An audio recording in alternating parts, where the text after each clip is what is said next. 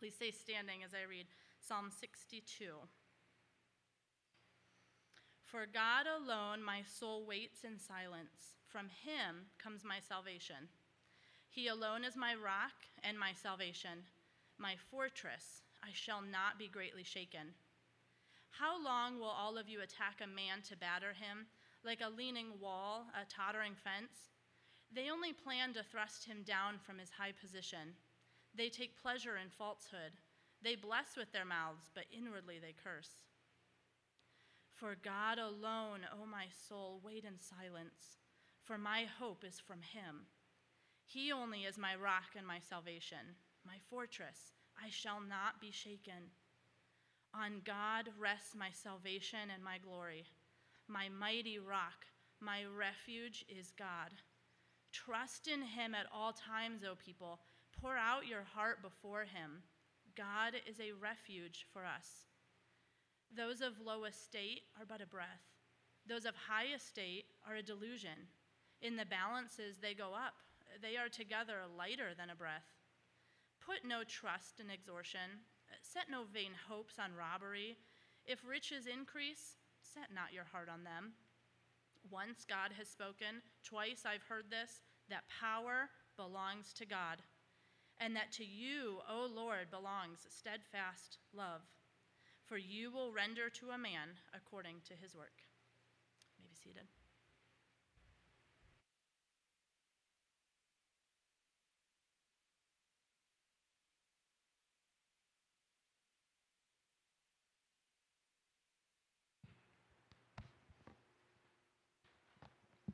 All right, the first thing you have to do is learn how to open it. There we go, we're good. All right, well, good morning. My name is Steve. I'm a house church leader here at Wingfoot, and I am so happy that you guys are all here today. John and Kelly are away. They are celebrating their wedding anniversary, and then so John asked if I would step in, and here I am. So thanks for your prayers. So many have reached out to me this morning. I would not be able to do this without that. I am not a professional speaker, but I love Jesus, I love this church, and I love you. So I'm happy to be here. So I'm continuing part 2 of a 3-part series. Part 1 was last year this time. If you come back next year, you'll get the rest of the sermon series. Thanks for having me. As Christina mentioned, this weekend we are celebrating our nation's birthday, and we often do this together, whether we gather and we have a cookout with family and friends. Typically there's some sort of fireworks that happen. In Goodyear Heights, fireworks started about a month ago, I think. And then, but I will say that the fireworks this year aren't quite as plentiful as they were last year. It seemed like this year, last year, the fireworks started the weekend before, and just every single night it carried on, and it was never ending. My dog was a mess, and so thankfully it's been a little bit tame. I'm not sure what that'll look like tonight or tomorrow, but yeah, so whether you watch those fireworks on TV or like some sort of national show about the nation's birthday, or you're gathering with neighbors or friends, or you have that relative that is just a little bit too aggressive in their firework display, it can be kind of scary sometimes. It is a time to celebrate. We often also think about our nation's flag on this day, whether you have one attached to your car or you wear it as a hat or a shirt or shorts. You really can get into it. I even have PJ pants that are American flag. I like that. I even brought one with me today. I had this one in my office at work. I work for the government, so it's okay. And then, so I had this one in my office at work, and I brought it with me. And you think about this flag and what it means. It's a symbol of our country and kind of what our country stands for. There's even a pledge that we can pledge, and some of you probably remember we actually did this in school. It stopped. I think it came back for a minute. I don't know if we still do it or not in school. I don't have little kids, but yeah, the Pledge of Allegiance is something that we do before the flag, and we post these on the front door of our house, but yeah, so we look at this thing, and we think about our country, and we say this pledge. But did you know that the Pledge of Allegiance was penned in the late 1800s by a pastor? And the original Pledge of Allegiance was actually written for many different countries. Pardon me, I'm going to set this down over here. I have a problem when I get up here. I don't know how to get rid of things. Like once they're in my hands, like, what do I do with this? So, it was written by this pastor in the late 1800s, and it was written for basically the world. The idea or the intent was that each country would use the pledge to basically allege to their own country. And it wasn't until the first decade of the 20th century that we actually included the United States in the Pledge of Allegiance.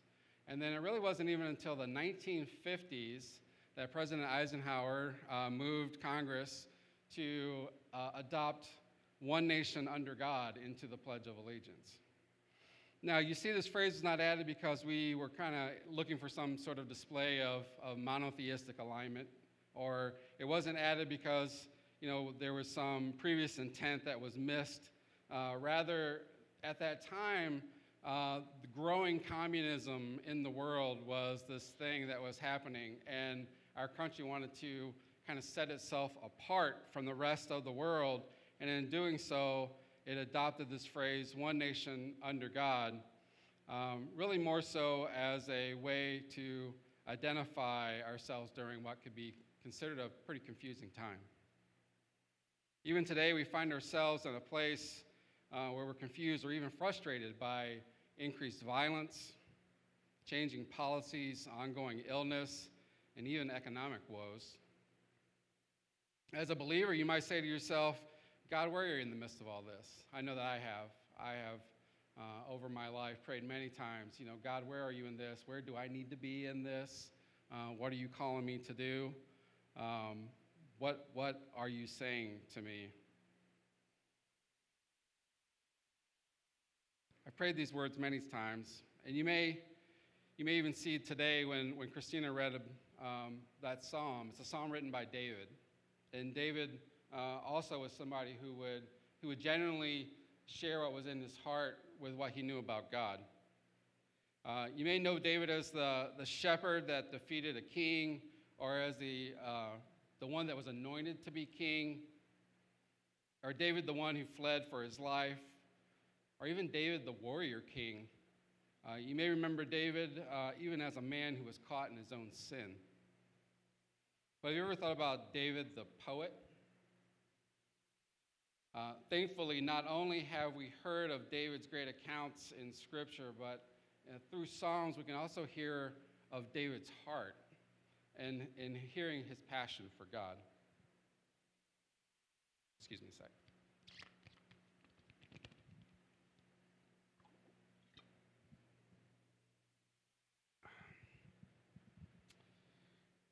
David describes God this way as being very personal. He knows the attributes of God intimately. He knows that God is sovereign over all things.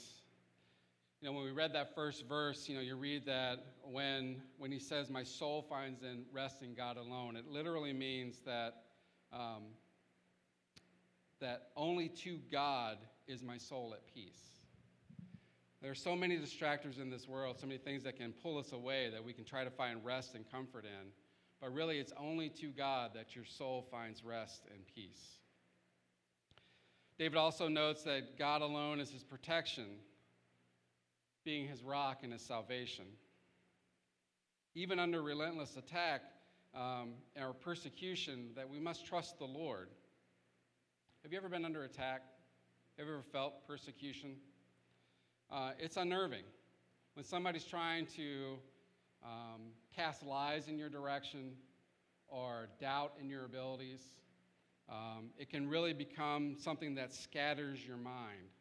As you look for ways to fix the problem, as you look for a possibility or a solution to the happenings at that moment, when you start to doubt yourself, your mind is just tossed back and forth. And it gets to a certain point where you may have tried every single possible thing that you can in order to make a difference. I know that I have. But then you finally get to this point where you recognize that you need to go to God. And it's at that moment where you sit down and you pray, and sometimes, all the time, it's good to read through Scripture and pray that word back to God, and then really just open your heart to Him. When we trust God as our protection to fight our battles, we can be at peace. We can overcome the lies of the wicked. We can set those aside because we know the truth. But sadly, too often we choose to fight our own battles. We create our own peace, or to create our own peace. But really, this is short-lived. You ever notice how you try to do those things on your own, that you start to feel it? That your body starts to ache and your fatigue starts to come in and you become weary and tired, and it's an invasion into your person. John Lynn, who's a pastor of the Redeemer Presbyterian Church in New York City, he says it this way.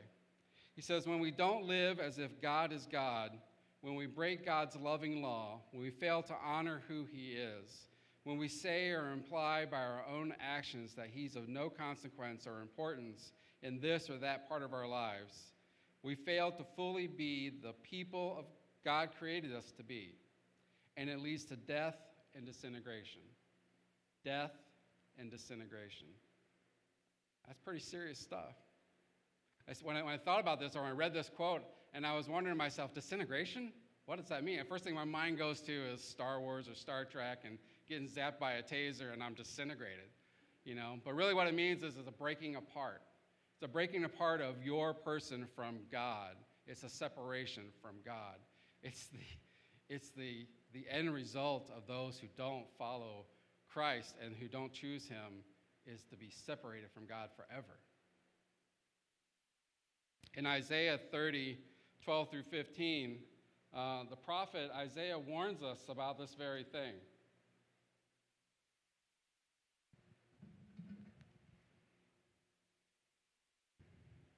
It says, therefore, this is what the Holy One of Israel says.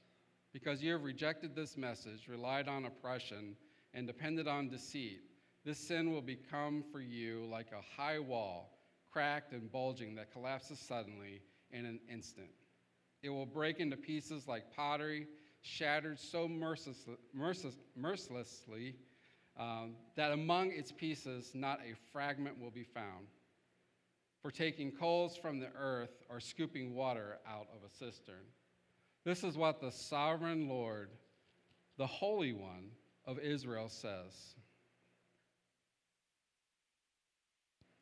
In repentance and rest is your salvation. In quietness and trust is your strength. But you would have none of it.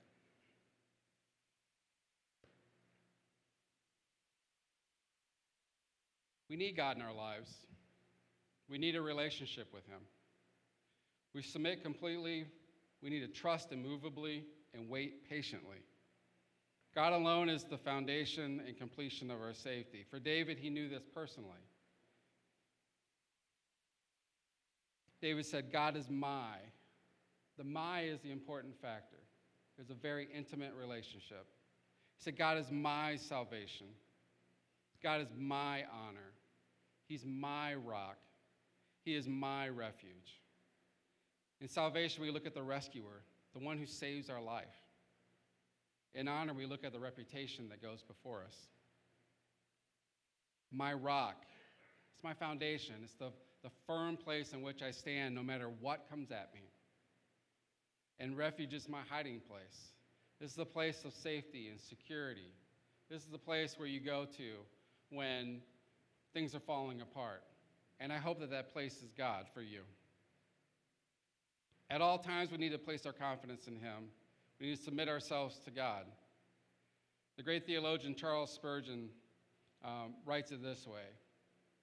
Turn the vessel of your soul upside down in his secret presence, and let your inmost thoughts, desires, sorrows, and sin be poured out like water.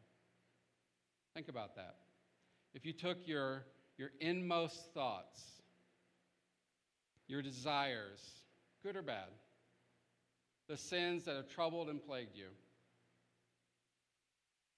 and you go before God in a secret place where it's you and him, and you are honest about those things, and you pour them out.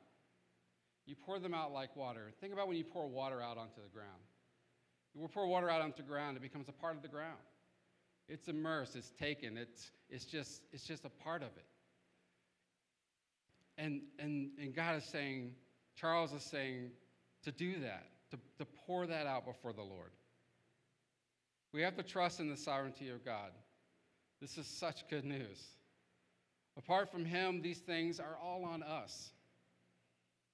We try to be our own rock, our own salvation, or seek our own honor or glory somewhere. So submit ourselves to God, not to be domineered or crushed by him, but because doing so actually relieves us from the need to seek these things ourselves.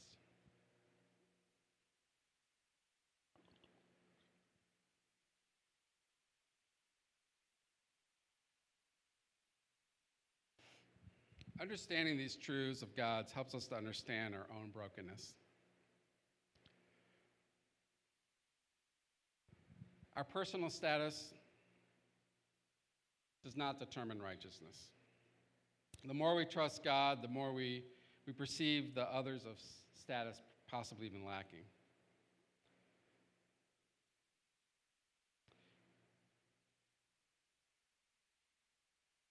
My place in society is not what God looks for in me. He's seeking my heart, allowing me to reveal my love for him and my love for others. Also, our wealth and our possessions are all temporary.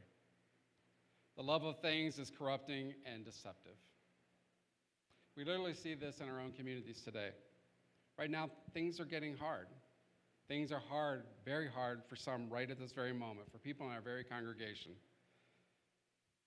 You see, just 2 years ago, right here in Goodyear Heights, a home cost was about 50% less than it is now. Our general income has not changed. It's probably gone up maybe 7%. So ongoing inflation is growing significantly. The cost of everything is increasing, so our wealth is decreasing. If we rely on our own abilities and determination alone to try to find some way of traction and growth, we might see some headway. We might actually see something happen, but it's temporary. Without God, it's even untrustworthy. So we must turn from our self-centered distractors and trust God. David recites that God is strong and the Lord is loving. Often our hearts are hurt and broken by life's turmoil, uncertain what is to come next, but God provides. That's an act of action. He is present and everlasting, and we can hold on to that truth and our hope in him patiently. Spurgeon again commented, he said, "In God, power and grace are eternally resident. God will supply the strength and the way when it is needed." We can trust in the Lord. We see this with Moses and Joshua. As Joshua is getting ready, actually Moses is kind of handing over the reins to Joshua. And Joshua's getting ready to go into the promised land, this land that he actually looked into previously and saw that was a land of giants, a land that would be harsh and difficult, but it was a land promised by God. And he was trustworthy and faithful. And so he was able to lead the people into that land. And then so in Deuteronomy 31, looking at verse 8, this is what Moses said to Joshua. He said, "The Lord himself goes before you and will be with you. He will never leave you nor forsake you. Do not be afraid. Do not be discouraged." You see, by God's power, he commanded into creation a perfect world. But by man's sin, this world became corrupt because we chose ourselves over God. By Jesus' sacrifice, he paid the necessary penalty of death so that we could have everlasting life in him. And by the Holy Spirit, we're able to know this truth and live in a restored relationship with God. Remember what the Lord tells us through the prophet Isaiah. Remember back when he was talking to the people. He said, "In repentance and rest is your salvation. In quietness and trust is your strength." Let's be a people of peace. Will you pray with me? Father God, I thank you this morning for bringing us before you, for reminding us that it is in you that we can find our comfort. It is in you that we can find our strength to carry through. It is in you that we find a peace and a hope that is everlasting. Lord, when we are feeling worn, when we are feeling the heavy weight of life, help us to see that truth, God. Help us to know that is real. Lord, I just pray that you would be with us and give us your peace and help us to have the comfort by the Spirit in you this morning. Father God, I pray for our city as it's getting ready to enter into a moment. It has entered into a moment of confusion and turmoil. Father, I pray that your peace would fall over this city. Lord God, I pray for the family of Jalen who has suffered loss. I pray that you would be with the families of the officers involved as well, who are probably confused and feeling loss as well. Father, it's a trying time that only you can help us through. We love you. It's in Christ's name. Amen.